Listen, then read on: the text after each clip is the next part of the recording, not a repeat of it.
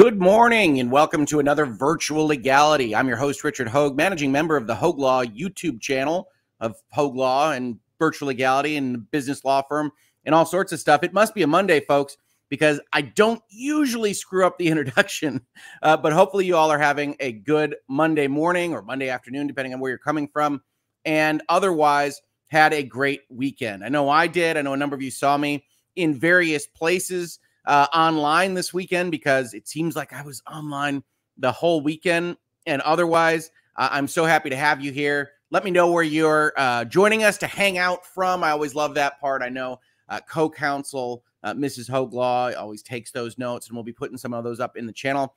First, a little bit of bookkeeping here, announcements, back end stuff. First of all, if you see me doing weird things with my lips, I cut my lip this morning. So just to try to keep the blood out of my mouth, I'm going to have to manage that a little bit. I apologize for that. I'm doing my best right now. But also, if you see the background behind me, it looks a little unusual. I know my wife put this up because, as you saw for just a brief minute there, if you aren't on Twitter, and who can blame you? As I say, it's a cyber hellscape. But I do enjoy putting stuff up there from time to time. We achieved a goal this weekend. More specifically, we achieved a goal at 2:30 in the morning this Sunday, at least here in the Eastern time zone. Goal achieved, and you see references to my alma mater, Michigan Law, and I wanted to thank everybody who helped. What did we achieve? Well, the capacity of my team's stadium, and I'm a Wolverine, go blue. I know we've got Buckeyes in the chat. I really appreciate your support. We can be friends. Reasonable minds can differ, but probably not on one Saturday in the fall. And the capacity of that Michigan Stadium is 107,601 people. Now, yes, they squeeze more people in from time to time for big events or however that might go, but that was the number that I had focused on in my head, really as kind of the pie in the sky. You start a YouTube channel, you buy a microphone, you say, I wonder how this will go. Well, what would be a reasonable goal? And at that point, it was something like 100 subscribers so I could change the name of the channel, and then 1,000, that kind of thing. But what would be the crazy pie in the sky goal? And that crazy pie in the sky goal was the largest capacity college football stadium in America. And at about 2:30 in the morning this past Sunday, you all and others like you who are otherwise on the replay crew, hello folks watching this in archive form, helped me get there. And I just wanted to say thank you. It's a really big day. My wife took me out for dinner. My wife otherwise put up various things around the room here. So we're going to have a background here special for today. I know folks often want stuff on that back wall. So because of Mrs. Hogue Law, that's why you're getting a little bit of decoration. Other thing that happened this weekend, and really one of the reasons why we got a little bump in the subscriber numbers for the channel, is that, of course, I was on Emily D. Baker's stream with Ian Runkle of Runkle of the Bailey and Rob of Law and Lumber, and we had a good time. You'll want to check out that stream. It is not safe for virtual legality, although it was certainly a lot of fun. So if you're interested in that, I think the stream wound up going for 5 hours, which is very unusual for her. But we did have a little bit of a reunion from what? Well, we had a reunion for Depp v. Heard, which, as you saw from the thumbnail, as you've joined us here today, is what we're going to be talking about when we get to the headline section. But as you know by now, I like to start out with a little bit of hanging out. And oh, look, because we just did that announcement, we got some party emojis, we got some clapping emojis. It's very nice of you. I really appreciate it. First and foremost, I wanted to explain the background. So I just wanted to make sure that hey, this is not going to be a standard background. This is a celebratory background, but it is a big day because even more than 100K for me. It was, hey, let's see if we could just hit that number. Because if you're from around here and you are a Wolverine, at least for me, I tend to think of large numbers in ratio to number of Michigan stadiums. So that was very exciting and very, very cool. We got a Go Buckeyes here. Never miss a chance. Never miss a chance, aviation fanatic. Go Buckeyes had to get that in there. I don't blame you. I'd be doing the same thing if I was watching a live stream from a streamer of some kind and they just happen to be a big Buckeye fan. I'd throw a Go Blue at you. So absolutely well received. We got some party blowing emojis here. Good morning from Simi Valley. Australia says hi, not once, but twice in a row. So well represented in Australia. Hello, Australia. We're going to be talking about some fun stuff today. Johnny Depp, Amber Heard, insurance companies that are saying that their policy doesn't require them either to pay for the judgment or for the lawyers. So some fun stuff there. What do we got here? Pretty background. Love the background. So co-counsel, honey, you did a great job. They love it. She asked me yesterday, is this okay? Because she knows I like my blank red wall. So it's see, where's the red wall? It's behind all this, if you can believe it. I can't change my setup that fast. So the red wall is still there. If you need the red wall, you're actually seeing it if you could see behind these decorations in the background. Hello from South Jersey. Love it. Good morning from Oregon. I'm liking the new background. The background's not sticking around, folks. We're having a celebration today. Good afternoon from Denmark. What do we got here? Depp v. Heard, the gift that keeps on taking. I'm not anticipating. In fact, I'm not planning on doing more than one episode of Depp v. Heard a week, maybe. And I'm hopeful. It seems to be tapering off a little bit, and then you get these kinds of bursts. But I did see this, and today we're actually going to be doing an episode in terms of the headline format that isn't going to be based around the headline or the media so much as it is going to be about looking at the lawsuit and hopefully walking through it and explaining it. So it's essentially kind of a mix of a headlines approach and a virtual legality approach, which we might be doing more and more of in this space to talk about the substance of some of these things more than just the rhetoric. We're going to be combining those particular kind of philosophical impulses as we look at things in this space. I think it'll work pretty well. But today's going to be one of those more substantive ones, more than rhetorical ones. We're really only going to take the headline and discuss it and maybe the first paragraph from the Law and Crime article that just sets up what this thing is so we can have it in the back of our minds as we read through lawsuits. Because lawsuits are not necessarily written for us. They aren't written for clarity on these things. And so, well, we need a little help sometimes in the summaries, and it can help focus us on what these particular lawsuits are doing. And as I'm saying lawsuits, because I'm also going to talk about a lawsuit that happened in the middle of last year, actually, that relates to this lawsuit from a different insurance company that basically knew that the insurance company that's trying to get out of everything today was going to try that. So, I love the typo in the description. I have no idea what my typo is, so I'll look at the description. Yeah, sometimes those get done fast to make sure that we get a placeholder up so that y'all know we're going to have an episode like this one. So yeah, I'm a human being, and there are very often typos in those kinds of things. I am still partially convinced the red wall is green screened in, that there isn't a red wall. Wow. That's actually kind of Inception-like, right? Because I sit in front of the red wall every day, but what if it weren't real? A little heavy for a Monday. No, I appreciate it. We did get a super chat. Thank you so much for these super chats. Mandy Stevens, hello from Australia. Love you all with Emily. Yeah, as I said, we had a lot of fun with Emily D. Baker on Friday night. Wound up being a much longer stream than I think any of us had thought we had signed up for, and it was a blast. It was great. YouTube doesn't spell check for you. No, it doesn't.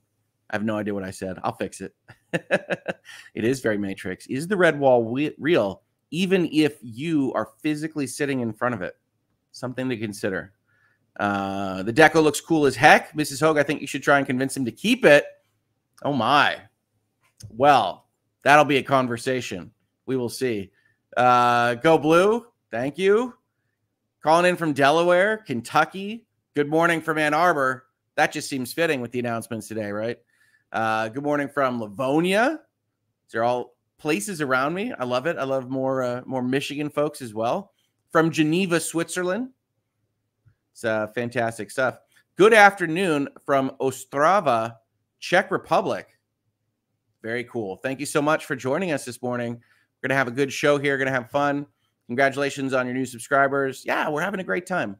Having a great time, building the channel, building a community we can be proud of. Reasonable minds can differ. Having a lot of fun with all of that. Germany is in the house with the, I think, rocking emoji there. Welcome, Germany. Nice to see you. I was in Columbus once for Michigan weekend. I can't believe I lived to tell about it. I actually went to Miami University in Oxford, Ohio. I love cheering for blue, especially when I lived in Oregon.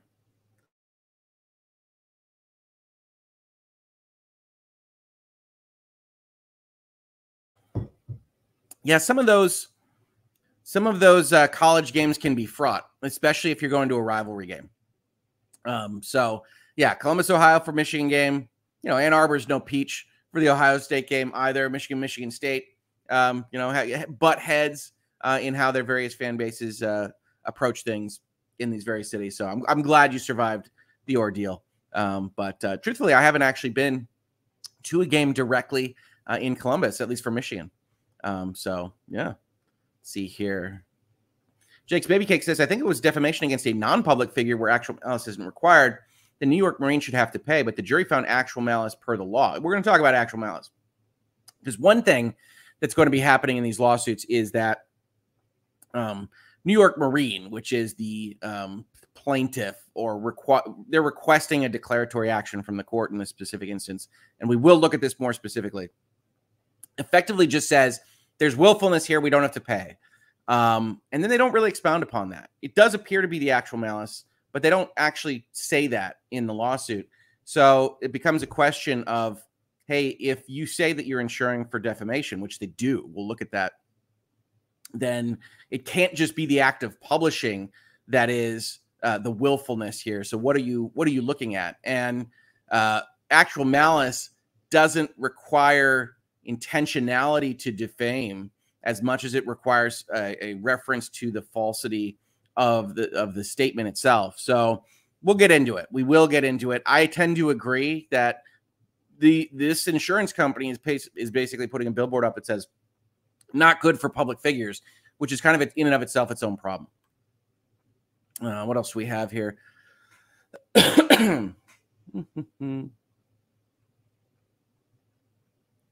Oh, Angie Smith, congratulations with the party emoji from Southern Indiana. Thank you so much. Appreciate it. Southern Indiana, I have been to many times.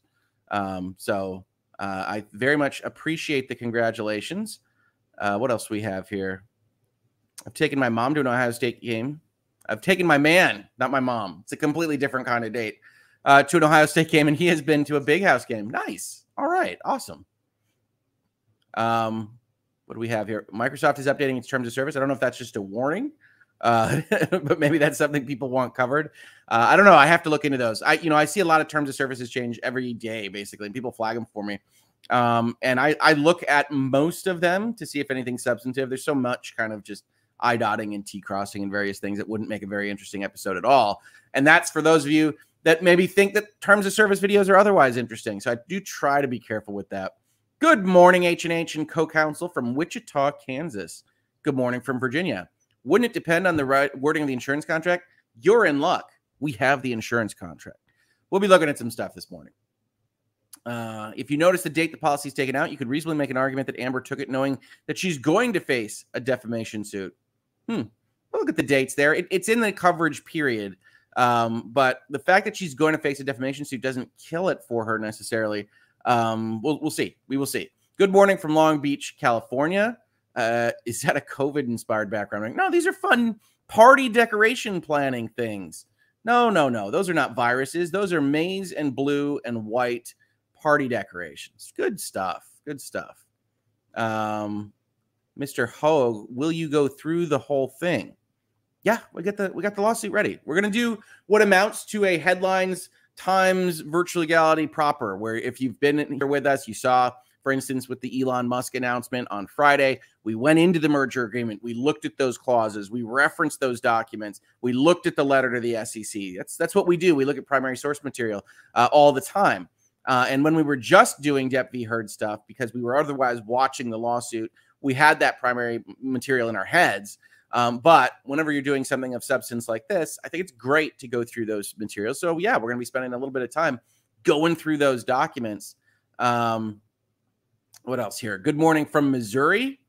I've seen Michigan play Michigan State 6 times and always in East Lansing. Still never been to the Big House. Well, you should come. Ann Arbor is fantastic on game day. It's one of my favorite stadiums and places. Let's see here. Is it federal or California? It's federal, but in California. Okay. Let's see. Apple pie. I'd watch Hogue in a big stadium. Do we get to bring those #1 pointing fingers? Yeah. Should I rent out the Big House? Probably not the cheapest experience. Fly everybody in, fill out the thing. We could do a virtual legality from the 50-yard line. Much like the actual game day, the people past a certain point wouldn't be able to see me basically at all. But I do love Michigan Stadium. Let's see. Nicholas Starrell, it's annoying to realize that when all this is said and done, Amber has not had to pay a cent to Johnny Depp or for representation, a dent in her reputation, but not her wallet. Yeah, well, I mean, we'll see. Obviously, with these kinds of cases, this particular insurance company is challenging it. There is another insurance company that I don't have the policy for, but I do see them as parties to a separate lawsuit from last year. We'll take a look at that. One's a little bit quicker and a little bit more clear, but it does suggest that the other insurance company knew that the one that is suing as of this weekend would try to do this as early as the middle of last year, which is pretty fun. Strive 420. I love the Elon content. Fun correcting people and seeing it play out. Laughing emoji almost makes me feel smart. Laughing emoji in 2 different orientations for the emoji head. Yeah, I mean, the Elon stuff is interesting. There was a lot of folks that said, hey, he waived due diligence, and Twitter's probably going to argue something that looks like that. But Skadden Arps, his counsel, has it right that there wasn't a waiver there. There's informational requirements and things like that. You can check out that video. I think it's 45 or 50 minutes long. We did it immediately after the announcement because we know that folks, especially in this space in virtual legality, like that Elon series, and it's a big, big deal. I do not expect that's the end of that series, as you could hear me say in that video, because I think we're going to go into some litigation now. Miss Hoglaw just likes to announce that her presence. She's giving me Post-it notes and fun stuff like that, so that I can help do things around here. Let's see here. Get every sub in the big house. That would be a weird stadium environment, wouldn't it? What do you think a stadium full of virtual legality subscribers looks like? Are they clappers? Do they stand up? Do they stand up in front of each other even when someone yells down in front? Would they try to sneak in like the worst flavored schnapps in their boot to bring it into Michigan Stadium for the virtual legality live show? I have so many questions. Do we get any giant flags? Would they have to have a giant M on them? I don't have a flag for virtual legality. So I love it, but we will see. We will see. Let's see here. I need to check out the Elon video from the Heathers. Please let me know that you shamed him.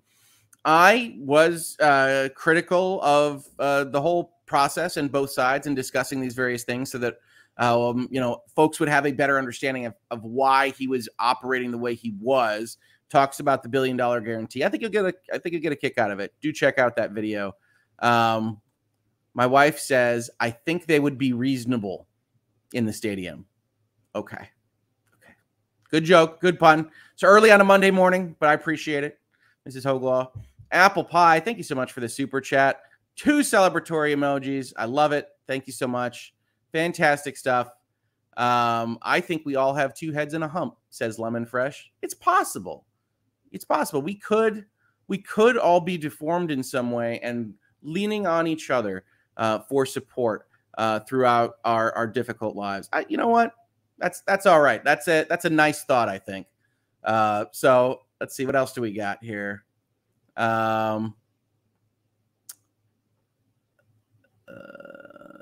VLM for the flag, virtual legality matters. See, I'm not stepping into that kind of stuff. No. Where's your giant unicorn? Asks Ashley Oaks. That's not going to make sense to a ton of people in this space. But on the Emily stream, Rob, because of course he did, brings out a unicorn. And so Emily counters with bringing out a unicorn. And I say, I don't have a unicorn, unfortunately. And my wife comes and brings down the world's largest pink unicorn. So if you want to see that, that is on that stream. Absolutely. Kelly, I feel it would be similar to most Michigan alum sections, nerdy and into it. Yes, but Michigan alum sections can be different. I certainly get yelled at for clapping too loudly and things like that. The Michigan football experience is an interesting one. Fun times here with a super chat. Congratulations, Hoglaw. Thank you so much. I appreciate it. Fantastic stuff. I am really excited about this one. So thank you so much. And yeah, let's see here. Darth Hideous. There's always that one guy that makes a giant scene, and that would be me most likely. There's always that guy in the section. What else we got here? How long have you guys been married? 15-year anniversary was this past month. the day after the Depp Heard verdict, actually. We still have to do something fancy for it, honestly. It's in process. It's in process. Let's see. What else we got here? Love the giant unicorn. It was adorable. It was, actually. I had no idea that was even in our house.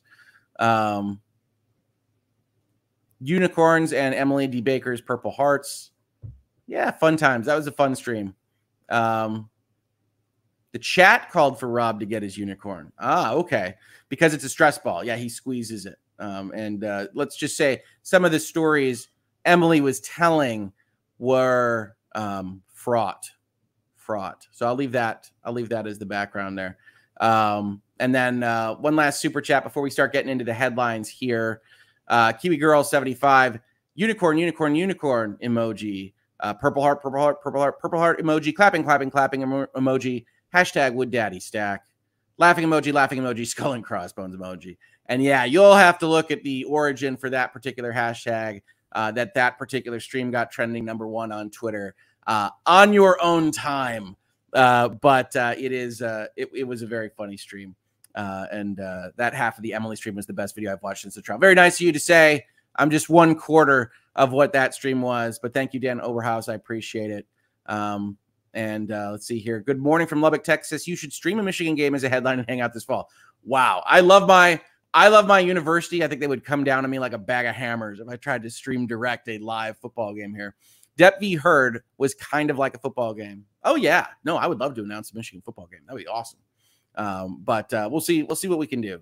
Absolutely. So let's talk a little bit about Depp v. Heard. Well, my goal was achieved, but let's talk about other things as well. And that can include an insurance company. Now, before we get started, I saw folks asking in my comments in the chat before the show began, do you need a lawsuit to actually determine whether or not your insurance pays? And the answer is no. Your insurance can look at the situation and say, oh yeah, we should definitely owe under that. As you know, interacting with insurance companies often works, as they say, oh, definitely. We definitely owe money for that. Absolutely. No problem. Sometimes it's a little bit more problematic than that. Here, what we will see is they've asked for effectively a declaratory judgment, which is to say, rather than paying the money and then suing to get it back, they have said, we don't think that we owe this money. This is an actual controversy between us, which, again, we've talked about. The Constitution in the United States doesn't allow for courts to just kind of make hypothetical statements, at least not the federal courts. We do see that other courts and other jurisdictions have different rules and requirements for their judiciaries that do allow them to make what we would otherwise call advisory opinions. Hey, if this happens, how would you feel about it, court?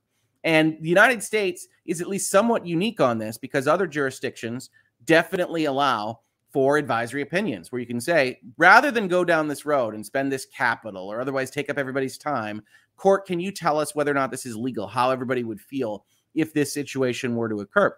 And here you kind of have something close to that line, but just probably within the realm of jurisdiction where they say, look, we've got an argument here. We know we're not going to pay on this. We think they think we should pay on this, as you would expect the insured to believe.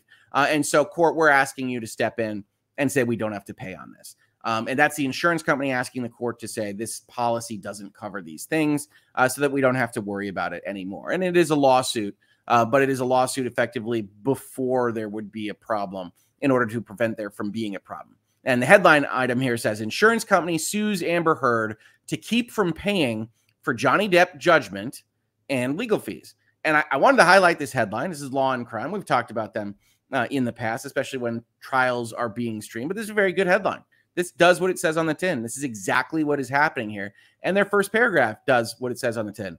An insurance company, I'd probably use the name here, but they didn't, is suing actress Amber Heard on a three-pronged request that it be absolved of any duty to pay for her defense in a recent defamation case by her ex-husband, Johnny Depp, that it not be required to pay the multi-million-dollar judgment won against her, and that it not have to pay any costs of ongoing litigation associated with an appeal. Right. So what they say here is we shouldn't have to do the defense. We shouldn't have to pay for the current judgment, and we shouldn't have to pay for anything going forward. And Law and Crime does a great job of kind of summarizing that. But we can get even more information by actually looking at the documents themselves. So here we have New York Marine and General Insurance Company, a New York corporation versus Amber Heard. And it's filed in the United States District Court, Central District of California, Western Division. It's a federal case brought against her in the federal courts located in California. And you then start off this particular case with a bunch of jurisdiction and venue stuff. Hey, this is worth a lot of money. This is okay in California because that's where she lives. I don't tend to get into jurisdiction and venue when we go over these documents because they're highly technical. Seems like it's good on its face, just judging from afar here. If she lives in California, seems like the appropriate place, clearly worth more than $75,000. And so we can press on from there. Section 6, Plaintiff New York Marine is a corporation organized under the laws of the state of New York with a principal place of business in New York City within the state of New York. Heard is, and at all times herein mentioned, an individual who is a citizen and resident of California. New York Marine issued insurance policy number GL 201800012500 to named insureds under the Black Sky Inc., which is Amber Heard's production company by all looks of things, and Amber Heard for the policy period July 18th, 2018 to July 18th, 2019, with a per occurrence limit of liability of $1 million. Now, that $1 million is what would be applied to damages, not to defense. We'll see that in the section. I'm going to bring up the insurance policy, but this is effectively what they would have to pay out of that $10 million if they have to pay anything at all. A true and correct copy of the policy with premium and address information redacted is attached here too as Exhibit A. The policy includes a comprehensive personal liability coverage. Your person. They also include in this, they don't mention it here because it's not pertinent, a general liability policy for property damage and things like that. But this is personal liability for occurrences that happen due to your actions, generally speaking, to cover your negligence and accidents that you might otherwise cause. Insurance is for accidents. You'll want to remember that because that's what this company is going to use, especially under California law, where this policy was issued. The policy defines personal injury to mean injury other than bodily injury arising out of one or more enumerated offenses included in the policy, which includes oral or written publication of material that slanders or libels a person or organization, including other forms of defamation, and oral or written publication of material, including other forms of defamation that violates a person's right of privacy. So, legalese, right? But we can break this down. We can actually go look at the policy itself. So here we find ourselves on page 52 of 66. Because I know everybody loves reading insurance policies. Everybody knows how to read insurance policies. In my opinion, insurance policies are probably the hardest contracts to read because they do this by taking exceptions and putting them in separate paragraphs on separate pages and applying them kind of systematically to other things like this comprehensive page here in 2 columns. I don't like reading insurance policies at all, and I read contracts for a living. But what we're focused on here is coverage L. If a claim is made or a suit is brought against an insured. So just stop the sentence right there. If Amber Heard finds herself the subject of a lawsuit, things are going to happen. And that lawsuit is for damages because of bodily injury, property damage, or personal injury caused by an occurrence to which this coverage applies. And we'll look at those definitions in just a second. But if Amber Heard is being sued for causing someone injury based on an occurrence, we'll look at that definition. Then what do? We will have to, A, pay up to our limit of liability for the damages for which the insured is legally liable.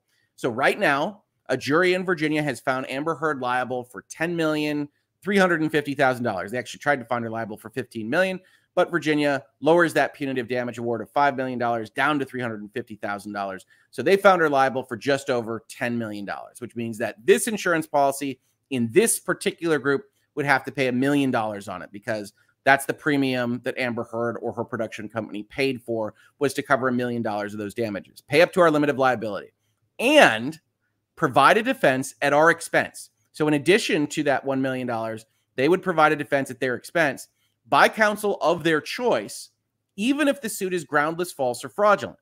So this is designed to be a comprehensive policy here that says this is going to cover things that may not even be remotely true. It's going to be covered at our expense. We're going to try to win that lawsuit for you. And then if you're still found liable after that process, we'll pay them up to $1 million out of it. We may make any investigation and settle any claim or suit that we decide is appropriate. Our obligation to defend any claim or suit ends when the amount we pay for damages resulting from the occurrence equals our limit of liability. Now, there's stuff here with settlements and things that we could talk about and argue about in the future, but suffice it to say, for purposes of this insurance policy, this is what we care about. If she's sued for these things, then they owe up to $1 million on the damage side of things, and they will defend at their expense the case in question. So we need some of those definitions. What is a personal injury? Because usually you think about personal injury, you think, oh, I am swinging my golf club around in the house and I knock somebody's teeth out. That's a personal injury. That's easy enough. We understand that. We want the insurance to cover that because it's an accident. Didn't mean to knock somebody's teeth out, hopefully. And so the insurance will cover that and move on from there. Personal injury means more than that, however, as we saw referenced in the lawsuit, right? Personal injury means injury other than bodily injury arising out of one or more of the following offenses, including oral or written publication of material that slanders or libels a person or organization, including other forms of defamation. So this particular insurance policy, and this is not all insurance policies, actually says if you are being sued for defamation, overall, this insurance policy should cover it. That is the cleanest reading of these sections together. But we've got other things that are brought in, right? Because it has to be based on an occurrence, right? We looked at this. Caused by an occurrence. Well, what is an occurrence? Occurrence means an accident. Because in general, you can't insure against things you intend to do. And that makes perfect sense. However, the actual act of writing something, publishing something, that's an intentional act in of itself.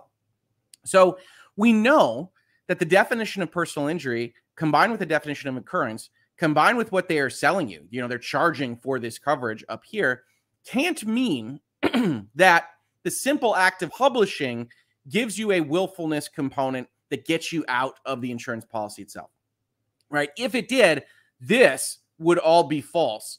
And that isn't the way we allow our contracts to work. You can't just say this stuff and then say, oh, but by the way, in a different section, if you actually think about it, because you had to decide to allow the Washington Post to publish your op-ed, then that's a willful act. And if it's a willful act, well, then that means it's not an accident. The accident here comes from something a little bit more ephemeral, that it's willful to publish. It's an accident to defame, right? That I didn't mean to defame Johnny Depp. And in fact, they just put up a big lawsuit and a big defense that said where Amber Heard's team said I didn't want to defame Johnny Depp at all. Said Johnny Depp's not referenced, that kind of things. And obviously the jury disagreed, but it isn't solely the fact that the article got published that gets you out of the insurance policy. And that's one of the things that I think it's a little bit confused in this lawsuit, and we'll see that as we go on. The underlying lawsuit, on March 1st, 2019, John C. Depp II filed a lawsuit against Heard in the Circuit Court of Fairfax County, Virginia. In the underlying action, which is that lawsuit, Depp sought and is seeking damages for defamation based on an op-ed allegedly written by Heard and published in both the online edition of the Washington Post on December 18th, 2018, and in a print edition of the Washington Post on December 19th, 2018, and which was republished by Heard in a tweet on December 19th, 2018. A true and correct copy of the complaint filed by Depp in the underlying action is attached here too, which we're not bringing up again.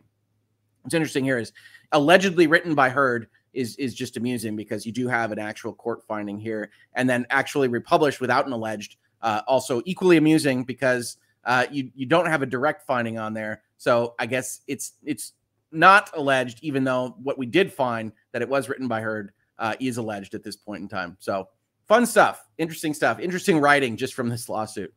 On or about September 4th, 2019, Heard tendered the underlying action to New York Marine, told them about the lawsuit. On October 1st, 2019, New York Marine accepted Heard's defense. Hey, look at our policy. We say we're going to defend you if one of these things pops up. Of the underlying action, subject to reservation of rights. Specifically, New York Marine advised Heard that New York Marine would provide a legal defense, but that to the extent California law does not permit an insurer to indemnify the insured, no indemnity can be provided. It's interesting. At the time Heard tendered the underlying action, the law firm Cameron McAvoy, PLLC, was defending Heard in the underlying action. When New York Marine accepted Heard's defense, New York Marine agreed to continue the defense of Heard through the law firm Cameron McAvoy PLLC. So stopping for just a minute, right? We looked at this. When they get to provide a defense, they get to decide on the counsel, right? At our expense by counsel of our choice. And in this situation, Amber Heard was working with existing counsel. This insurance company, at least, is impliedly looking at that counsel, decides that it's acceptable to continue the defense, and says, all right, we will provide the defense through that particular counsel. New York Marine is informed and believes, and on such information and belief alleges. So they don't have perfect evidence right here. This is pled to the court because they go through a discovery process to confirm this, but they believe it. You have to have a certain truthfulness here, that Heard or her agents instructed other firms defending Heard in the underlying action to not include Cameron McAvoy in Heard's ongoing defense. So this particular insurance company says, okay, yes, that firm is fine. We approve that firm. And then the next paragraph, they say, and Heard then isolated them, said they're not allowed to participate in the defense. And as a result, on or around November 2nd, 2020, Cameron McAvoy withdrew from the defense of Heard in the underlying action. Now, that's just background. This is going to come up when they say we don't have to pay for the lawyers. The underlying action proceeded to trial beginning on April 11th, 2022. On May 27th, 2022, the court in the underlying action issued jury instructions to the jury. A true and correct copy of the jury instructions are attached. In those jury instructions, the court in the underlying action instructed the jury that with respect to liability issues for Depp's claims against Heard, the jury's verdict must be based on the facts as you find them and on the law contained in all these instructions. Yep.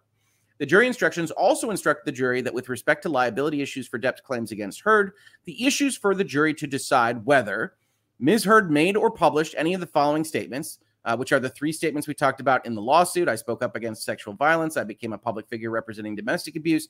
And I had the rare vantage point of seeing in real time how institutions protect men accused of abuse. And as a finding instruction, the court in the underlying action instructed the jury that she'll only return your verdict for Mr. Depp on his claim for defamation if Depp had proved by the greater weight of evidence that Ms. Heard made or published the statement in question. The statement was about Mr. Depp. The statement is false. The statement has a defamatory implication about Mr. Depp. The defamatory implication was designed and intended by Ms. Heard, which I think is ultimately one place where you'll focus. And due to the circumstances surrounding the publication of this statement, it conveyed a defamatory implication to someone who saw it other than Mr. Depp.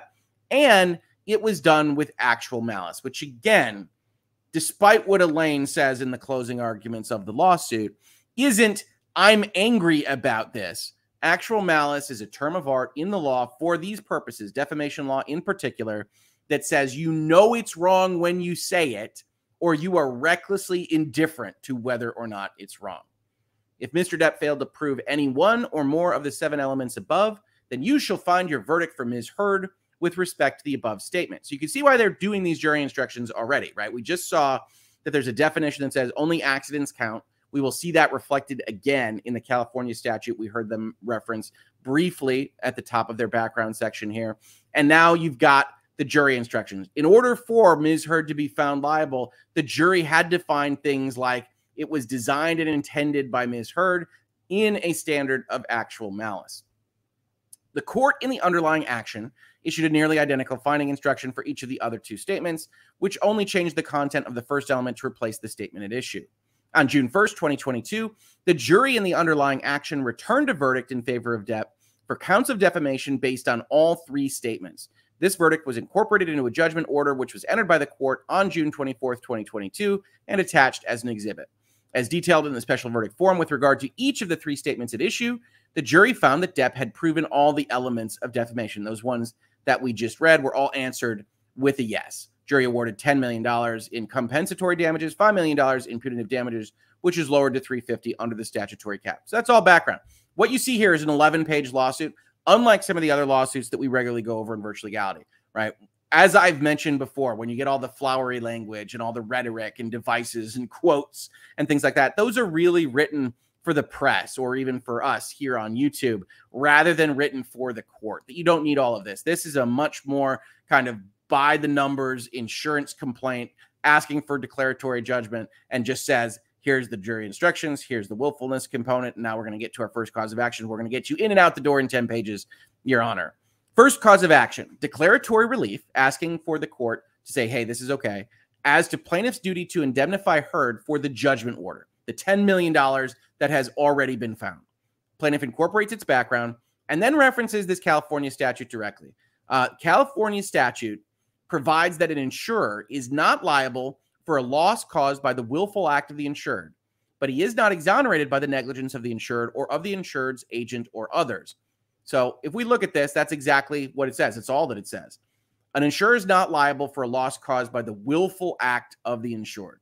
If the insured acted intentionally in some form or fashion, then under California law, and this is very broadly written, so I'm sure it's a subject matter of interpretation, and California lawyers would probably know better than me exactly where the bounds of this are. But as an overall kind of thesis statement, so we don't insure intentional bad acts here. That's a bad public policy. Nobody does. And so this particular insurance company says, well, that gets us out of this, right? They say this provision is an implied exclusionary clause, which by statute is read into all insurance policies under California law. Now, maybe it is, maybe it isn't. You'd still want, in general, insured parties to have knowledge of what is otherwise modifying their insurance policy that they think they are buying. An exclusionary clause, of course, is the exceptions that an insurance company puts to the coverage that you've otherwise purchased for them for their premium. It's that big, long list of pages that say this doesn't apply in the case of a biological attack,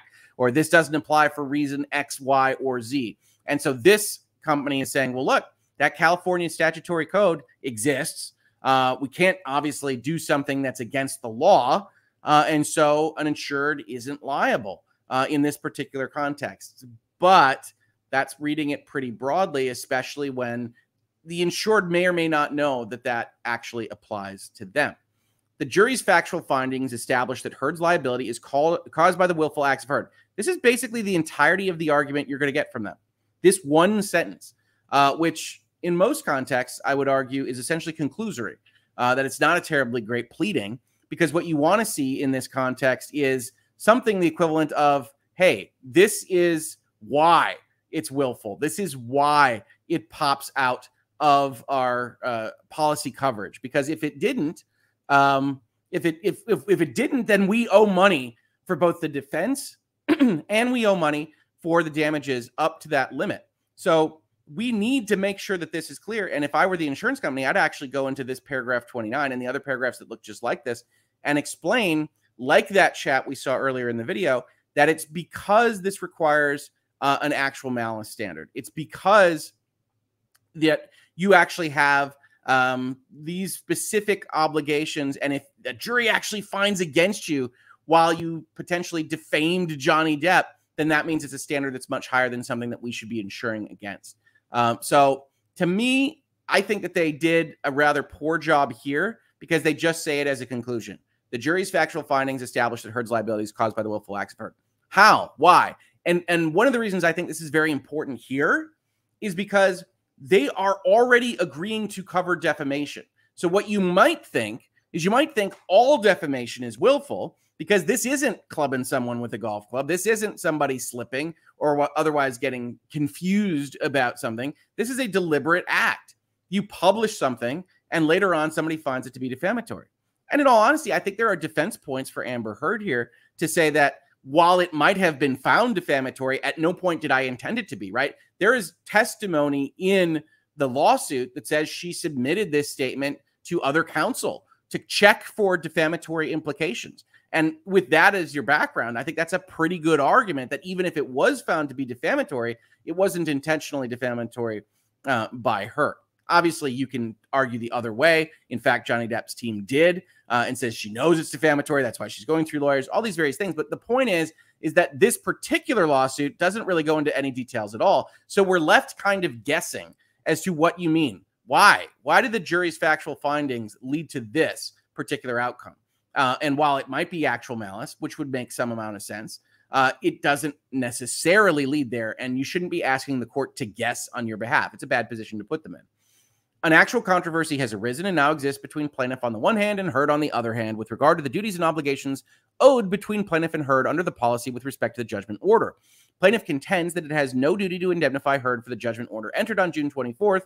Plaintiff is informed and believes that on such information and belief alleges that Heard disputes plaintiff's contention and asserts that the policy provides indemnity coverage for Heard for the judgment order entered on June 24th, which is a lot of lawyers saying, look, Your Honor, we know that this doesn't look necessarily like we got a lawsuit right this second, but we need to explain to you that this is a current controversy, that money is going to have to change hands or not, so we need this declaratory judgment, and we should get one under the United States Code due to the actual and present controversy described above.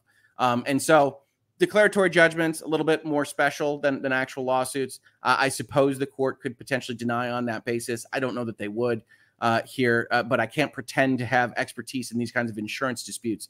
So that's what's happening here, is they say, look, we know it looks like it might not be ripe yet for a litigation. This is still an active controversy, and if you don't give us this declaratory judgment, we would have to send millions of dollars to other people, and then how are we better off, any party, for having to go and then litigate that?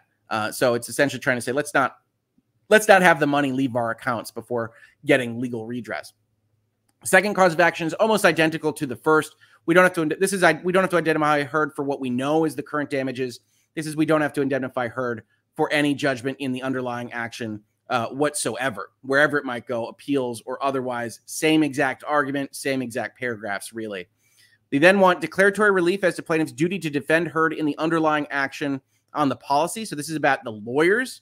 Because the jury's factual findings regarding Heard's liability to Depp required a finding of willful acts by Heard to establish liability, California Public Policy and California Insurance Code 533 preclude New York Marine from having any obligation to defend Heard in the underlying action. An insurer is not liable for a loss caused by the willful act of the insured.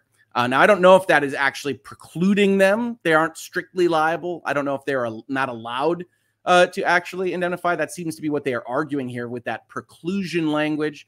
That doesn't actually read that way to me. It says you don't have to be liable, but it may or may not be interpreted by California as this particular insurance company suggests. But again, we just have this kind of conclusory statement. Well, it's willful acts. We know it's willful insofar as she published a statement. That can't be what you're relating to. Do you mean to imply, insurance company, that even though you don't write it anywhere in your policy, this, despite reference to defamation, doesn't count for defamation in public figures? Because that seems like the kind of thing we would want insurance companies to mention, right? You've already dragged in a California code that apparently was so important to you to bring this lawsuit, but not important enough for you to reference directly in your policy portfolio here. Because if you did, you'd certainly reference it in this particular document in the lawsuit. But also, you don't bother to tell people that are otherwise paying you money for a defamation protection, for defamation coverage, that, by the way, this isn't going to apply if you have been found to defame really important people or otherwise public people. That's the kind of thing as an insurance company we want you to mention in general. So this isn't the world's strongest lawsuit here. It's got conclusory sentences. It has a lot of kind of logic faults here. And that's before we get to the fourth cause of action here, which I suppose might be stronger. This is where they say we don't owe for the lawyers because she cut off our lawyer. The comprehensive personal liability coverage part of the policy provides under conditions, duties after loss, that Heard must help New York Marine by seeing that enumerated duties are performed, including helping New York Marine with the conduct of suits and attending hearings and trials, right? We will defend you at our expense, but you have to make sure that if we need you for a deposition, we need you at a hearing, we need you to help us with the trial or otherwise, that you will do so.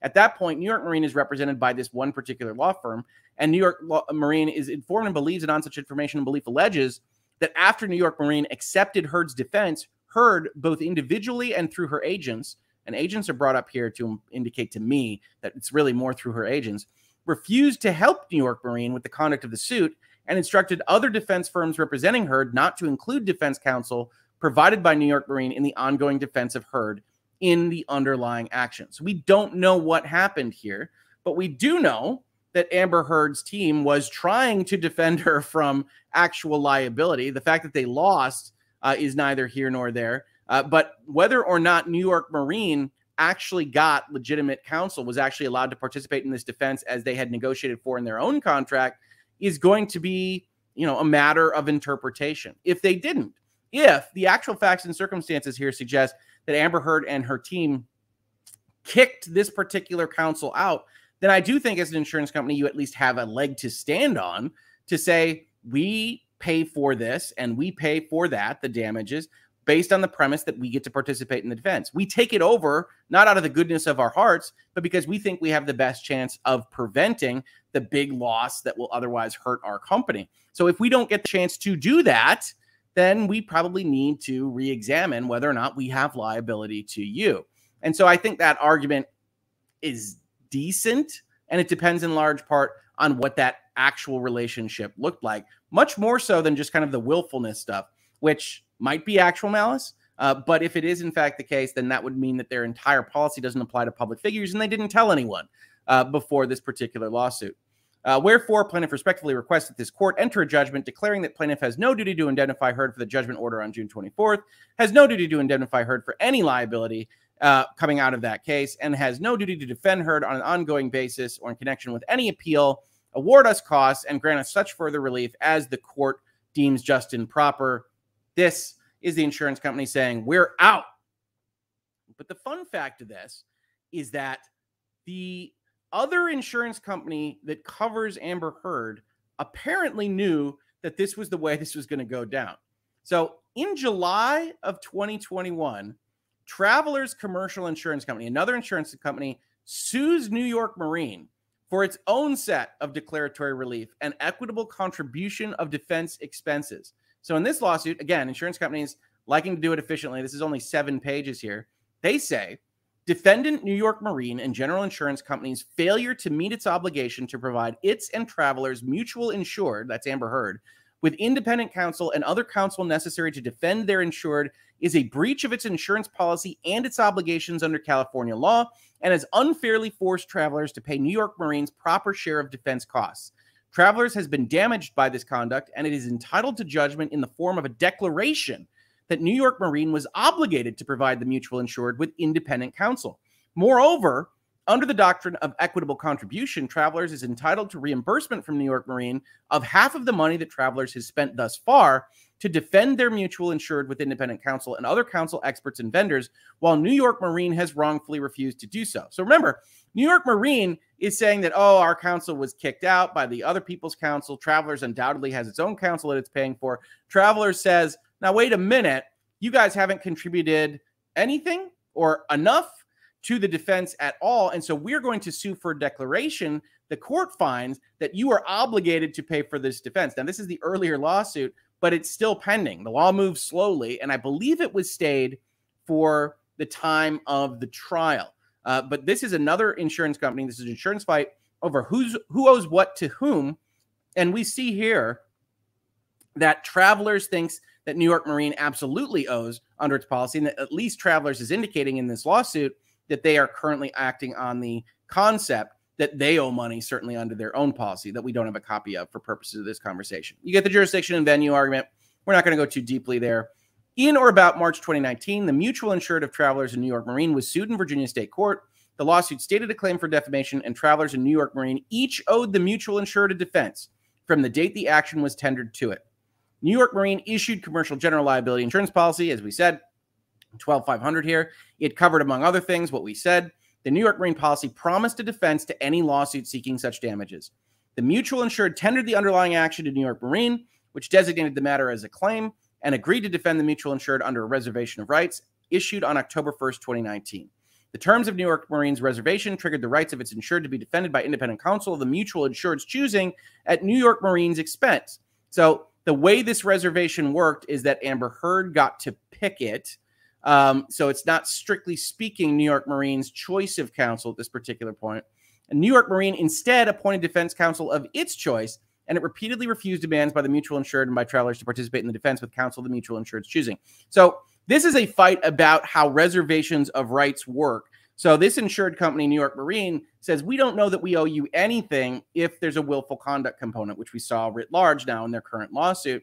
Traveler says, no, if you reserve rights that way, then Amber Heard gets to pick her defense. and you have to pay for it. And then we sort things out as that reservation either happens or doesn't happen. And New York Marine, according to Travelers, then intentionally violated its duty to its mutual insured and to Travelers under the New York Marine policy and under California law. So Travelers has its counsel. That's what Amber Heard likes. New York Marine tries to go with the earlier counsel, and it becomes a fight over which lawyers are representing who, how the California Civil Code operates against both of them. And now New York Marine coming up this last weekend saying, well, we're not going to pay for one dime of any of this. So this was known as of last year that this was likely happening with respect to her insurance company. So it doesn't technically change what was probably the expected status quo in Amber Heard's camp for this particular set of headlines. But it is interesting, right? And insurance companies have different policies. They have different cultures of what they're going to sue for. And it's important when you buy one of these policies, they actually think about what company you're buying it from. So overall, interesting stuff. Insurance companies fighting over whether or not they have to pay anything for Amber Heard. We haven't heard anything from Travelers indicating that they aren't going to pay their portion. But if it should come down the pipe, that would add even more pressure on Amber Heard for all of this. So that's the background here. And what do you all think about it? We've got some super chats that apparently have their own thoughts that we'll go over, of course. But if you just want to flag me for a little bit more conversation here in the Hangouts after headlines portion of the episode, please do just tag at Hoglaw. That's the best way for me to see it. And I will get to some of these as we talk about them. So let's see here. We've got a few that we already covered. We have a question from Leanne G. Does this mean it failed arbitration, or can it go right to court filing / lawsuit? This insurance issue, this is asking the court for a declaration. So in terms of arbitration, I'd have to look at their insurance policy and see exactly what kind of rules they have for jurisdiction and venue. We can see if we could scroll through here behind the scenes. But in general, this is kind of preempting the whole prospect of the contract by saying, court, can you please tell us, can you please confirm for us that this contract doesn't even apply to this set of circumstances, right? That this contract only talks about occurrences, only talks about accidents. And so by the time that you are defaming a public figure as found by a jury of your peers, then it doesn't apply at all. Now, Travelers is right to note that, as we mentioned, when we're looking at what the actual coverage is, they say that they're going to defend. They say they're going to defend if it's groundless, if it's false, if it's fraudulent. It doesn't have an obvious reference to the fact that they don't want to defend if they might not otherwise owe on it. Now, it only applies to things they might owe on, so it becomes a kind of technical argument that a judge, in all likelihood, would have to determine in the long run. But when they're evaluating these things and they don't want to pay, then you see kind of them throwing things at the wall like you do in this particular insurance lawsuit. Thank you for the question. A-Train, unlike the 107,000 that packed the big house, you don't consistently leave your fans disappointed. Why? It's just so sad. So congrats to you and go Buckeyes. We won last year. I'm hanging on to that. I think we were 1-17 or something in the last 18 years. But yes, well, I appreciate the concept that I don't leave my fans disappointed. I don't appreciate the shade at my Wolverines, but we'll see you in the fall. It'll be a good time. That's Sarah. Good morning from sunny California, where it's 5 a.m. Good morning. That is early. And already 70 degrees. Ooh, hot, sweaty emoji. And even my dog emoji pet insurance policy has Cali fraud and intention endorsements. Yeah, right? So it seems to me like you can write those in if you want to make damn sure that they actually get you out of coverage that you don't want to have. But it does also strike me that there's a big problem with you offering a defamation policy and then just saying, clearly that required willfulness and intentionality that gets us out of this. I'm not as clear as you are, insurance company. Van D, so U.S. homeowners are paying for the defamation defense costs of others via their premium. Isn't that a form of public subsidizing, ? As an average individual, what is your risk of defaming someone else willfully or by accident? Well, I mean, I can tell you, for instance, that as this channel has gone larger, gotten bigger, I've been looking into making sure that I have, defamation, defense, insurance coverage and things for this channel, not because I am going to defame anyone or intentionally, certainly, but because, as we've talked about, you don't have to have done anything to get sued in the United States, right? Anybody can sue anybody for anything. And I want to make sure, the more and more people that I talk to and more statements that I make on a regular basis, that I would have somebody that would defend those kinds of claims and that would hopefully, get us out of trouble there. Even though I know me, I know what I say, and I don't I don't defame anyone. It's still important to have insurance when you have exposure like that. As for subsidization, the answer is yes. But if you agree to be a part of an insurance pool, that's within your bounds to agree or disagree to whether or not you want to participate in that insurance pool. So it's really up to you. So I don't know that there's a problem with that, as long as you know that that's what you're doing, right? So if you are subsidizing someone and you don't like it, go look for another insurance pool, go look for another insurance company that maybe handles things differently. But as for paying for other people's defense, yes, that's what insurance companies do, because the insurance company ostensibly thinks it's in the best position to keep those damage numbers down and to hopefully keep losses down for the insurance company. And then again, hopefully keep premiums down for the customers it wishes to attract. Britt Cormier, I love how one lawsuit just keeps spawning more lawsuits. That said, insurance companies, like casinos, do not get rich by giving payouts. Both will find any loophole to keep from paying the winners. Insurance companies are always going to see whether or not they have to pay that claim. That is absolutely true. That said, as you could probably tell from virtual legality and from lawyers and legal questions in general, there are ethical, fair ways to look at contracts that say, you know what? The actual bulk, the spirit of this, everything else suggests that we should pay, even if we could potentially try to jam that truck through that little hole in that sentence. And there are insurance companies that are better, and there are insurance companies that are worse. So like everything, unfortunately, you have to do your homework a little bit on these things, and then, hope everything works out if you ever need to make a claim on one of these policies. But yes, insurance companies will look and they'll make sure before they pay you $1 million that they really have to pay you $1 million. So that's very true, Brett. Very true. T in Tennessee with a super sticker. Thank you so much for the support. That is awesome, T in Tennessee. It's good to see you in the space. I really appreciate it. And then let's see if we've got anything that gets flagged here. We've just got, I don't even know what this is about, but I just like it. Upside Down says, wow. I like to think it's about the decorations. I think the decorations are a big wow. What else we got here? Some internet issues. Good morning from Louisiana, from Michelle DeForge. Hello, Michelle. Hello, Louisiana. Maybe Rottenborn was paid by travelers, which is why his legal defense was more compelling than Elaine's client-led strategy. I mean, at least from what New York Marine says, their law firm isn't a part of what we saw at all. That they got kicked out or left in 2020, and they didn't participate. Caro, the only winners here are the lawyers that make big bucks working the files. In general, when we're talking about large-scale litigation, the biggest, most consistent winners are the lawyers. That's what they do. Let's see here. Charlie says they're all being paid by Travelers, as Elaine is a lead counsel firm being paid, and it has been agreed that Travelers is paying the assisting firm's experts, etc. So, yeah, that strikes me as correct. I don't have any backing on that, but at least as described in these lawsuits, it suggests for the fact that Travelers has done the independent counsel thing, has otherwise put forward the money for these defenses. That's what that lawsuit is about, is asking for this other insurance company to pay its portion on an equitable principle that says if you both have that obligation, it shouldn't just be us that are paying. Got some folks in here in the chat talking about internet outages. Todd M., does New York Marine claim bad faith on Amber's part because she bought the insurance just months before the op-ed, and as we know, she consulted lawyers about being sued if she published? They don't. No, the lawsuit doesn't have a kind of latches or equitable estoppel concept in it. It acknowledges that the policy is active, and it doesn't argue that point, so I think it's pretty much waived at this level. The policy is active, but what does the policy say is essentially their argument. And they say, look, in a case like this one where the jury has to find actual malice and intentionality in the defamation, then it can't be something that we have to cover. And also, we shouldn't cover the defense. And I think the defense is really where Travelers gets upset because we don't know what the jury's going to find out afterwards. It looks like this insurance company effectively just held its money, lasted out the Travelers lawsuit, and now has in its back pocket that a jury found against its client and says, look, this was never something that we should have had to cover, and so we're not going to cover it now.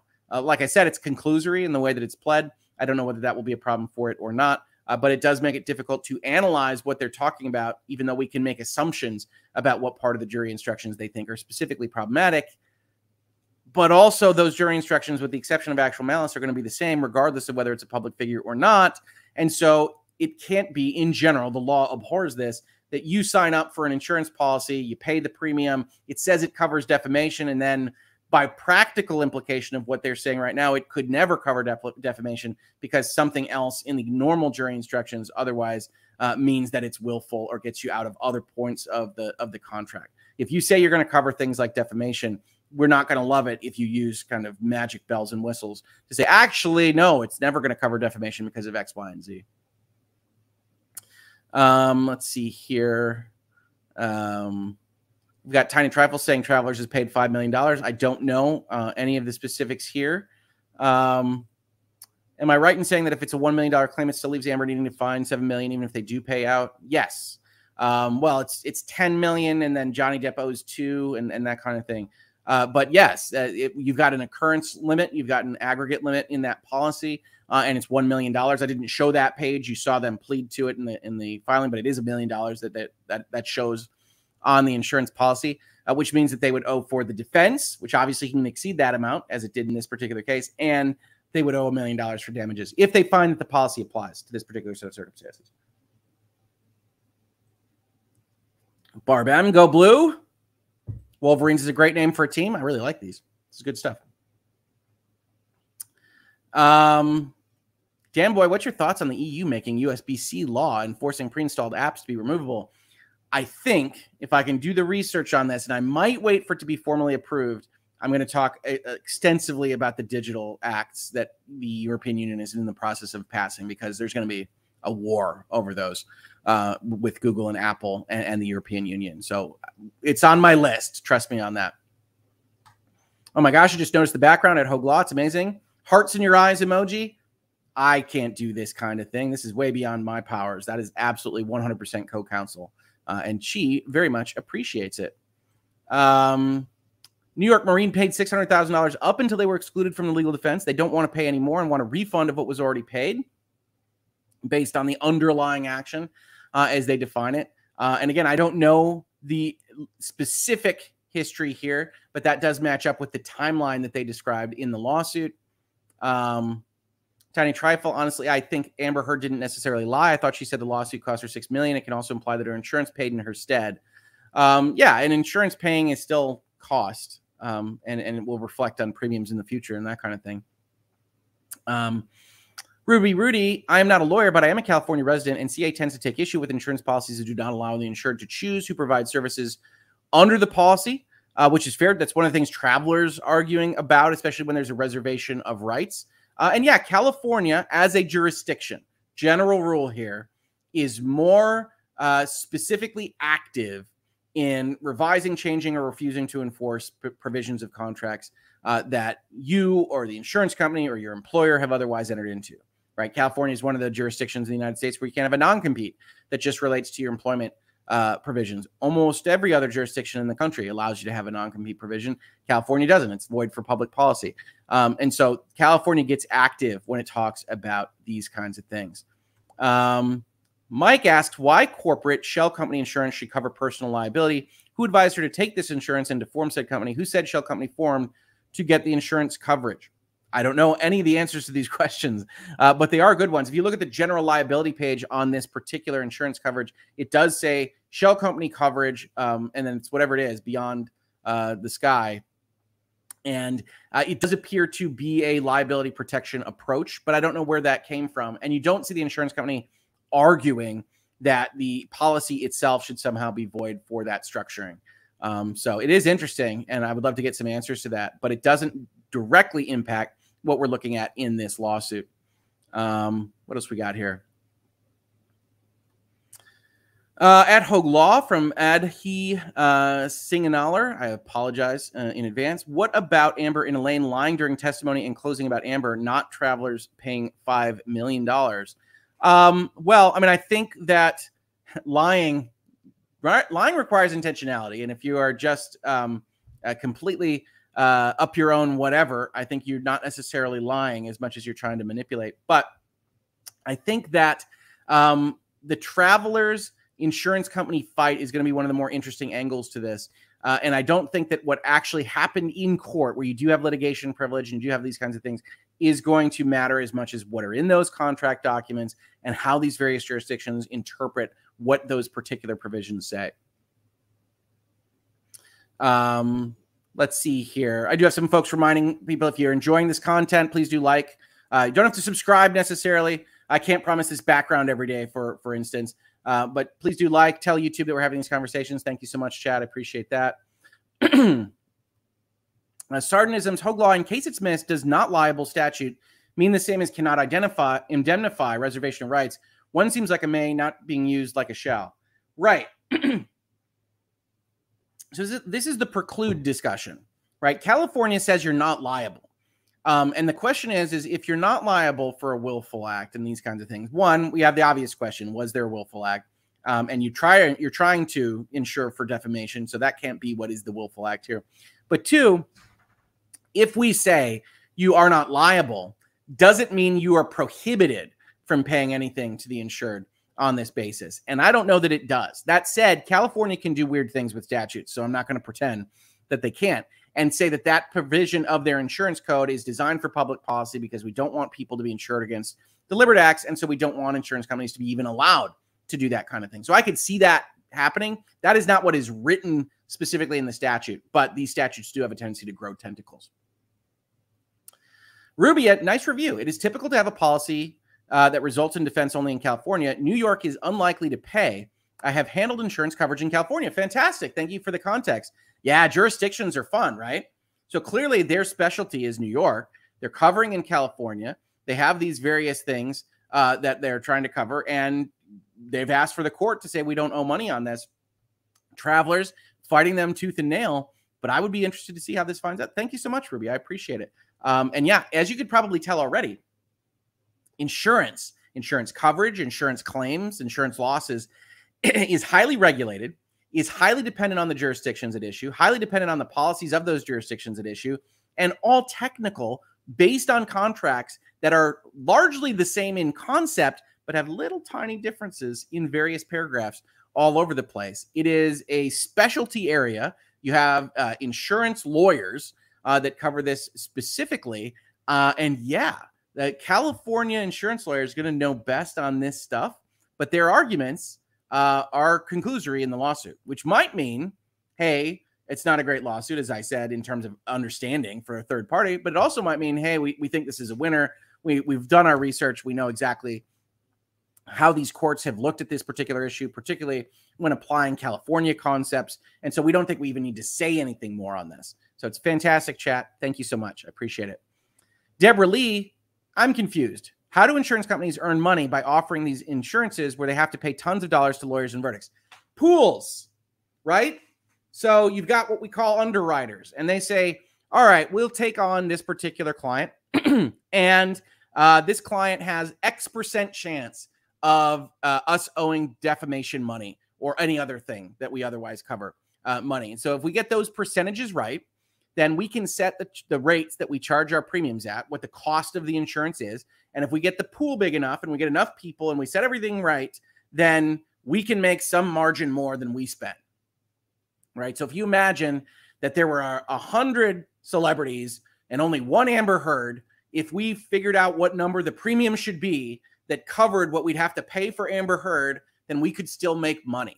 Now, it's a very regulated industry, which also means you're working with insurance commissions and state regulatory bodies, and you can only do so much stuff with your premiums and your rates and all this various stuff. Insurance is regulated to hell and back, but that's how they make money.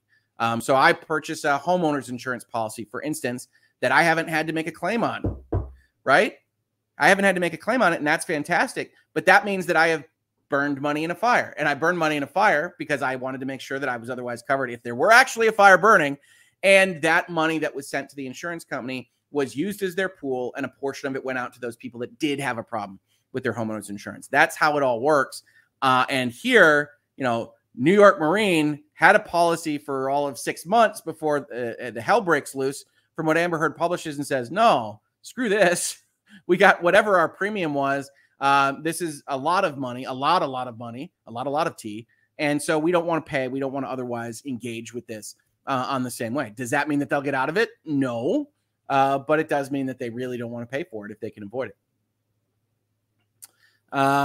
See here, guys, in the U.S., insurance is usually a year, and you renew it annually for another year. I think the date is a coincidence. Certainly could be. I don't know what the historical relationship was with this company before then. Absolutely, all my insurance policies are annual. I can definitely vouch for that. Even though I've been with the same insurer for things like my malpractice now for 6 years, 7 years, it is still date to date for whatever your insurance policies is for a 1 year period at a time. Let's see here, what else we got? I believe the amount in the rebuttal are listed in the amended complaint. This one actually references $50 million, I think, on it, as well as $100 million going back. Hoaglaw, what is your favorite Arkham game? Arkham Asylum, the original, the one that is most like a Metroidvania. I like open world video games, but they have taken over the industry. So I do like games that are still not open world just yet. What else do we have here? Hoaglaws, don't forget the actuaries. They don't have lives as it is. That's correct. Yes, actuaries, underwriters, all the mathematicians, economists, and statisticians that help make an insurance company try to figure out what those numbers should be in order to make sure that they don't go under. It's quite magic stuff. And if you've looked at data analytics, insurance companies have some of the most robust for exactly that reason. Abigail says, so insurance works for the same reason as the lottery. Lots of people pay, only get some money. Yeah. Yeah. Unlike the lottery, though, you do get the concept. You do get the peace of mind, as the marketing says, that if you have a legitimate insurance company that is going to pay out on the claims, then you're putting those premiums in a fire, as I just said, so that if something really bad were to happen, you'd otherwise be covered. It's much the same concept of any kind of, catastrophic coverage or otherwise, health insurance, things like that, where there are costs that could cripple you and you insure against those. Britt Cormier, insurance and casinos have the same business model, but they sell different products. Lots of people laying into the pot, but few payouts. I mean, that's right. Certainly.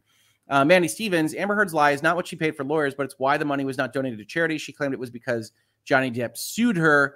That's true. Okay, so I get what you're saying on this now. Yes, that she said that she couldn't pay the $7 million out because she was getting sued. I don't view that as a lie. If you're getting sued for $50 million, I think that a reasonable person could say that even if I'm not paying directly for my legal costs, I can still say I am now under financial and economic pressure that I would prefer not to be under, and now I've circled the wagons, right? During the pandemic, for instance, as I'm running my law firm, I immediately, even though I can still pay my bills and everything else, cut costs and try to make sure that things work. Even though everything is still functioning, I start to react to what might not function in the future. And I want to welcome here Kurt from Uncivil Law. How you doing, Kurt? It's been a while. I'm having a great morning. I just woke up and I saw you were still streaming, and I was happy because it meant that I could join you. Oh, fantastic. Yeah, we're going to do about 10 or 15 more minutes, I think. Excellent. Well, 10 or 15 more minutes is fantastic, and then I'll do some more bar stuff. Oh, good. How's that going, by the way? I know you're studying. I hit 80% last time. Nice. See, you're going to pass. I know. I'm not worried about it. When is it held? 2 weeks from tomorrow. 2 weeks from tomorrow. All right. Plenty of time. All right. And I'm sure that'll be a monkey off your back when you finally either just take it. Regardless of how it goes, just taking it is a good step. If I recall, I'm not that worried about it. I'll be fine. I wasn't that worried about the first time around. It seemed to work out okay. Man, I think if I had to take it again right now, it would be more of an ordeal. I remember it from years and years and years ago, but I haven't left Michigan, so here we are. So we're just going over the lawsuits. We went over the insurance lawsuit that was just filed this weekend, and we went over the travelers lawsuit that originally asked for equitable contribution last year against this company, and just talking about the details here. Kaidos, sorry if stupid question. No stupid questions, but there are stupid questions, but I'm going to entertain them even if they're stupid. In an alternate universe, Amber Heard won the $100 million countersuit. Does it mean her insurance pays for all her legal fees and Amber Heard gets to keep all $100 million without paying any legal fees? Well, they would pay for the defense. We saw that in this statement. Travelers seems to have a similar one in the lawsuit that they said. And then there can be rights of subrogation and equitable sharing for those kinds of things. We're not reading through every provision of these insurance policies. But in general, insurance companies, you don't need to worry about them. Insurance companies will find the way to make sure that they are handled on these things. So if she won as part of this, technically that's not the same lawsuit. So the defense is still kind of separate and the defense just wins. But I'm sure that there would be conversations, and certain insurance companies would suggest that they had a portion of that money that they should maybe get in that instance. But certainly not here, where she didn't win $100 million. And the lawyers cost even more than the $2 million that was otherwise granted to her. What amazes me is that apparently the legal fees are uncapped in terms of the coverage. It is. Well, yeah, from what is read here, it's just we'll pay for the defense. which apparently is more than the amount of underlying liability, which doesn't really make sense, but okay. Well, as it turned out, it is, right? When you're fighting it and it's a $50 million. Yeah, lawsuit. But you would imagine that there's going to be like a provision. Like if you're capped at $1 million, I mean, I don't know what the traveler's policy said, but for example, under the marine policy, it's like, we're going to cover $1 million. I'm like, well, if it's more than $1 million in legal fees, then we're done. We've exhausted our total amount of possible liability. So, okay, good luck. Right. No, instead they keep it completely separate. Yes, we'll pay our $1 million up to damages, and we'll pay our defenses. So yeah, no, it certainly looks like an uncapped obligation to pay defenses. But I mean, then you get into arguments because Travelers says because they reserve rights under the California code that Amber gets to pick under California law, and then you get into cap situations, right? Well, okay, so it's uncapped because we get to pick the defense, but if you get to pick the defense, you know, but none of that is written in here. I mean, one of the problems they have is they're referring out to California code instead of what should be an exclusionary provision in their own damn insurance policy. So I mean, like, there's all sorts of weird things happening here that make their lawsuit less strong than it otherwise could be. Yeah, and also, as I was pointing out when I was on with Good Logic, there's a potential logic issue here, because let's assume the California code applies. It says it doesn't apply to willful conduct, and I'm like, well, is that necessarily something that has been found by a jury? Because under actual malice, right, it's knowledge of falsity or reckless disregard. Yep. It's like, okay, well, so it could be either one. So is reckless disregard the same thing as willfulness? And it's like, well, it seems like there's maybe something there that's a little bit off. Well, and I agree with you completely. And I also said, as part of this video, I said, well, look, if this is in fact the case, and they don't actually we're forced to guess what they mean to point to in the jury instructions, because they just say, well, those jury instructions mean it's willful. You know, this is usually where you tell us why. Does it? And they don't. They just say it means it's willful. And I said, well, this is either just conclusory pleading, or they know something in California and how these things are read. But I mean, presumably they're going after that last element, the last element in the jury instructions, element number 7, I think it was, about actual malice. And then you go to the definition of actual malice, which, as I said, I agree that one of it's these two things. actual And it's malice. like, okay, and then I agree that it's probably actual malice. The question, though, is why not send the extra sentence that says that, so you can tell the court it's because of the actual malice standard. Keep your options open. That's why you don't say it. You keep your options open so you don't have to commit to a position before. Well, they didn't commit to a position. That's certainly true. That's something lawyers do all the time. It's like, why tell you exactly if I don't have to? Because then I'm not committed, and I can change my mind if I have to. Well, I do think it's conclusory, though. I mean, they're just saying, well, and because of that thing we said back there, it's obviously this. It's like, oh, all right, okay. And the other thing I said as part of this video was, it does mean that as far as this insurance company seems concerned, is regardless of the fact that we say we cover defamation, what we mean is we cover defamation against non-public figures, which isn't what we wrote. So, you know, which is also a little bit odd in the first instance, because you wrote the policy for her. And it's not like she became a public figure in the interim. You wrote it with knowledge, or should have known, that she was a public figure. So, yeah. Well, and it's about who it goes out to, right? So this would cover Amber Heard from, defaming us, but it wouldn't cover from defaming Johnny Depp. And it's like, well, maybe. I don't think it's the world's strongest. No, we have to get into the discussion about whether or not you or I are public figures sometimes. Oh, well. I don't think I'm a public figure, but I do have, Also, by the way, I love what you've done with the background. Is this in celebration? Is this in celebration of you hitting the capacity of Michigan Stadium? Yes, this is a temporary background. I love it. I have a number of people saying that it should stay, but no, this is a background because, as you saw on Twitter, yeah, it was a sky goal. For when I started the channel, to say, hey, wouldn't it be cool if we could ever pass? Well, one of the nice things, I guess, for me is I went to Clemson, which has a capacity of 82,000. So I've passed that by 25%. So, hey, nice. Yeah, I always like to think of big numbers by comparison to my Michigan Stadium. So that's what I did when I started the channel. I said, let's get to 100. Let's get the name And then, let's get to 1,000. You'll hit those markers. And then wouldn't it be cool if we could get to Michigan Stadium? And I honestly thought it was pie in the sky. As I said on Twitter, I think you are probably the most underrated person of all LawTube. The amount of quality content that you produce and the knowledge behind it, and the vis-a-vis your subscription numbers, like you should just continue to grow, because your stuff is amazing. I could fawn over you, I could fanboy over you now if you like for a while, because you're definitely one of the people that when I first was getting into this, I definitely noticed, and I hope I could be as cool as him someday. I'm still working on it. Oh, well, if you knew me offline, you wouldn't want to be as cool as me, but I appreciate it nonetheless. I'd like to know you offline, but someone did. Yes, I know where I didn't show up. I get it. I already had plans. I've apologized to the necessary parties. I know. I'm just giving you a hard time because I love you. Yeah, I know. And I don't know what chat's talking about, but I see Miles Teller and I think of Maverick. So he's very good in that movie. Check it out. And I'm believing that since the follow-up is I'm a big fan of Val Kilmer too, I think I nailed it. I didn't think anybody was randomly talking about Whiplash in the chat this morning, but he's also excellent in that. But yeah, Maverick is.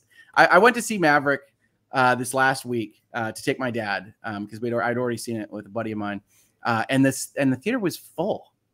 Like, that movie is going crazy. It was a good movie. It was enjoyable. I've not seen a full theater for a movie that's 7 weeks out in forever. It's like we're the 1990s. So it's crazy. Paramount might not ever release it on home video. They'll just keep it. Just be Maverick. They'll just be a theater for Maverick. So we'll see. Let's see what else we have here. I like listening to Hogue on these streams. That's good because I'm primarily the one on these streams here in the Hogue Law YouTube channel. So I appreciate it. What else we got? So we're gonna do 5 more minutes or so. At me at Hogue Law. Let's do some questions. You want to talk about anything at all? We're doing hangouts now. You want to talk about Maverick? Want to talk about video games? If you want to talk about law, I'm still confused about how standing works in a declaratory relief action, because I am still confused about why there's sufficient case or controversy as between Amber Heard and the insurance company at this time to bring this action. So I'm still confused about how standing and ripeness works in a declaratory relief action, if you want to educate me legally. Oh, I don't know that I can educate you legally. When we went over it in the lawsuit, I said, well, you could see how they're trying to establish that there's a controversy right now, because the feds, they're not allowed to look at anything that isn't a controversy, right? That's the way it works. Yeah. And so they're trying to essentially get out in front of what would be a ripe lawsuit after the money changes hands and they go to get it back. Yeah, that's a problem. You can't really get out in front in the federal system. Under Article 3 of the Constitution, you have to have a case or controversy. So you have to have something that's live. You can't have something that's speculative. So you can't really get out in front of it. The only way declaratory relief, to my understanding, works is if you have sufficient evidence that a lawsuit is otherwise imminent. And the classic way that happens is through a cease and desist letter. I represent a client. You're doing a bad thing. I send you a letter, says, hey, stop doing the thing. And if you don't stop doing the thing, I'm going to sue you. Well, now you have some evidence that there's a imminent threat of a lawsuit that is against you, because I just told you. And now you can file declaratory relief, because it's like, well, instead of waiting for you to sue me, I'm going to sue you first. But you need something like that to trigger the idea that there's something. And I'm still confused how declaratory relief works and how it works apparently in insurance claims. Yeah, no, and I don't have any great expertise on that either. But what they did plead to as part of their factual background sounded like a phone call. But it's kind of a weird paragraph. It's weird. It's weird because they don't tell me, right? Yeah. This is where another objection of mine when I was getting into this with Joe. It's like, oh, it could be behind the scenes. Oh, they had to call out the lawyer. Oh, it could be that the Amber Heard, sent them an email. It could be this, could be this. I'm like, well, why don't they just tell me? Why don't they send me having to guess? Why don't they just put it into the complaint? This is the basis for us believing we have standing. That'd be nice. Yeah, it's weird to get an information or belief paragraph on they're going to fight us on this. Right? Yeah. I mean, like, you should be able to say, why are you sure? Because you do need the controversy to get into, standing, jurisdiction, venue stuff. But I can't answer these questions for you, Kurt. I think for the most part, this is a boilerplate template request for interpretation, and they just filled in what they had, and it's very light in terms of what they actually did in terms of their homework, would be my guess. Well, maybe as this lawsuit continues, maybe I will learn the secret of standing when it comes to these issues, and then I'll be a smarter lawyer. Yay. Well, the secret might be insurance companies get a little leeway on this stuff. That's what I suspect. But we will see. We will see. All the animals are equal, but some are more equal than others is the answer to the question. Insurance companies are what we might call volume users of the litigation system. This is fair. So they also, I definitely need to get a copy of this Travelers lawsuit, because apparently Travelers not only will cover me for $6 million of insurance costs, but also believes apparently in their heart that I am also entitled to my choice of lawyer. I need to get a copy of this policy, and then I need to sign up for this policy today. Travelers is the best insurance company ever. It is a good ad for Travelers. When you read the Travelers defense, it's like, wow. All right. Really? I'm like, wow, really? I'm entitled to my own choice of lawyer, and you're going to pay them, and apparently with absolutely no cap, to tunes of millions and millions of dollars. Man, where do I sign up for this policy? This is great. It does seem like they're defending the whole thing, so we'll see. I do have a tendency to believe that if things continue down this road, you might see Travelers' teeth come out a little bit more. But I don't know, man. If it hasn't come up at this point, at the $6 million or whatever it is I paid it in litigation costs, I'm not sure how much more my teeth can come out. I think the first, what is it, the $7 million? That's the one that really gets my attention. Well, that's the straw. That's the straw that breaks the camel's back. Let's go with that. You get to $7 million. That Sarah says, I did not have subrogation on my JD versus Amber Heard bingo card. Laughing emoji. Hey, you got to use the words you got. I was an evidence research and trial prep paralegal at a subrogation law firm in my mid-20s. Nice. Yeah, we were talking about equitable sharing and subrogation. So yeah, that's fun stuff. Hard agree with Kurt. I don't know what you're agreeing on. Oh, Hogue is underrated, but that's very nice of you to say. That's it's because historically you don't put enough of that beautiful face of yours on camera. No, I refuse to put my face on the thumbnail. Well, now with you being on camera, your channel will just truly explode. You're a beautiful man, Rich. Oh yes, that's I still do virtual legalities where I just do the logo, and people complain.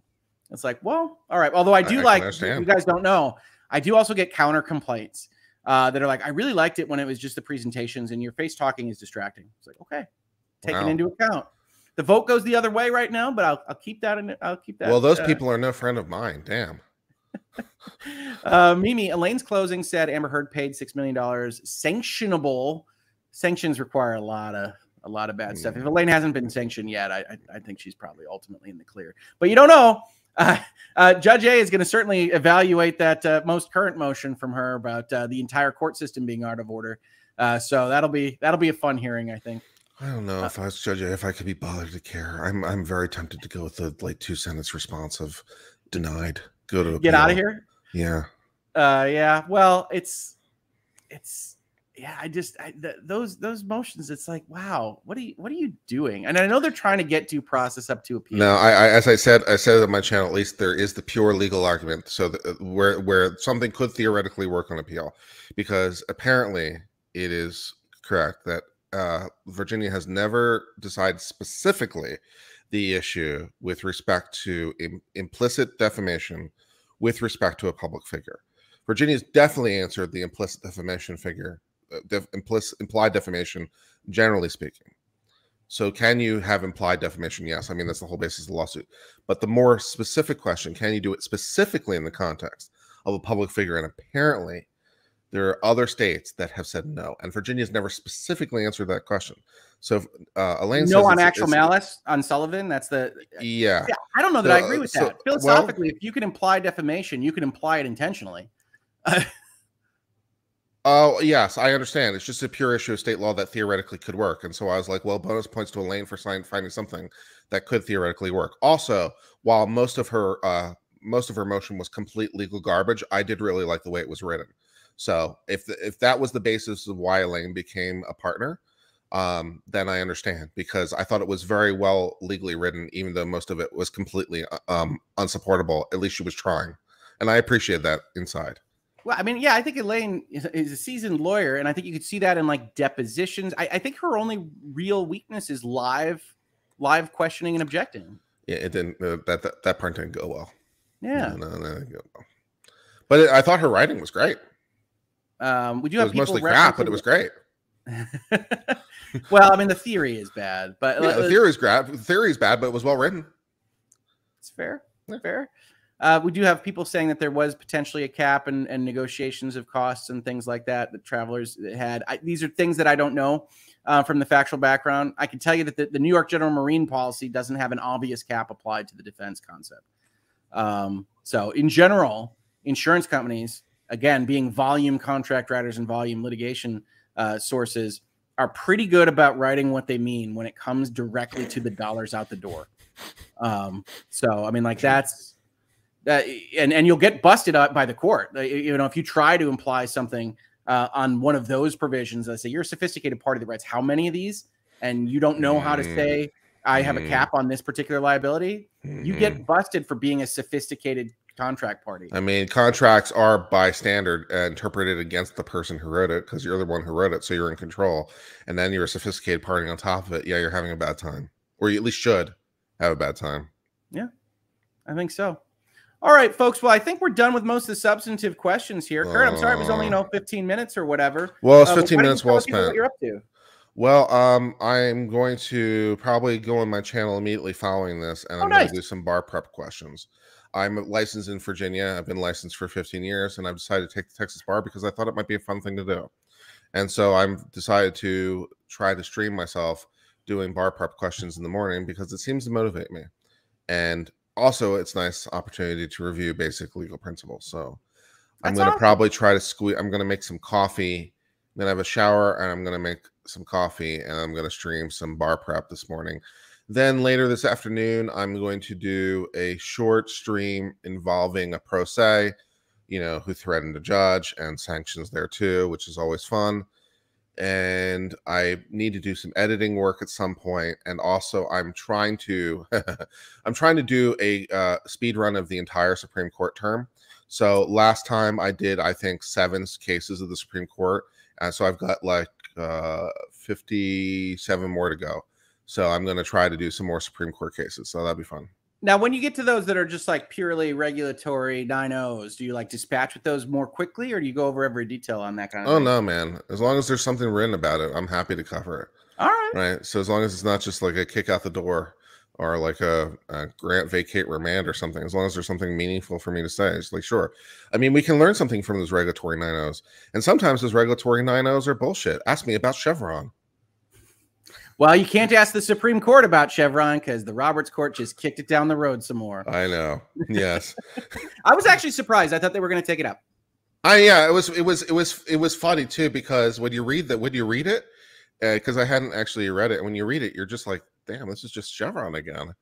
It's the same, almost the exact same case. Yeah. And for those of you that don't know, Chevron as an overall thesis is that in general, you'll defer to executive experience, to executive branch experience. There's like so much more than that there are already lawyers dying for me just summarizing it like that. But it's that you should. Yeah, I'm sorry. Chevron is a case I hate. I hate it. I hate it with a burning passion. That and Wickard v. Filburn, I hate with burning passions, and I rant about them anytime anyone brings it up. So it's a good way to stoke me in a hurry. Yeah, well, it's of the Wickard vein. It's like, well, constitutional structure should matter somehow. That was my understanding. I was under the relevant understanding that the Constitution should matter. Yes, that would be good. Yeah, well, I did Wickard on this space. It's the only historical case I've done so far because it's the one that I always remember the most. Bullshit. Yes.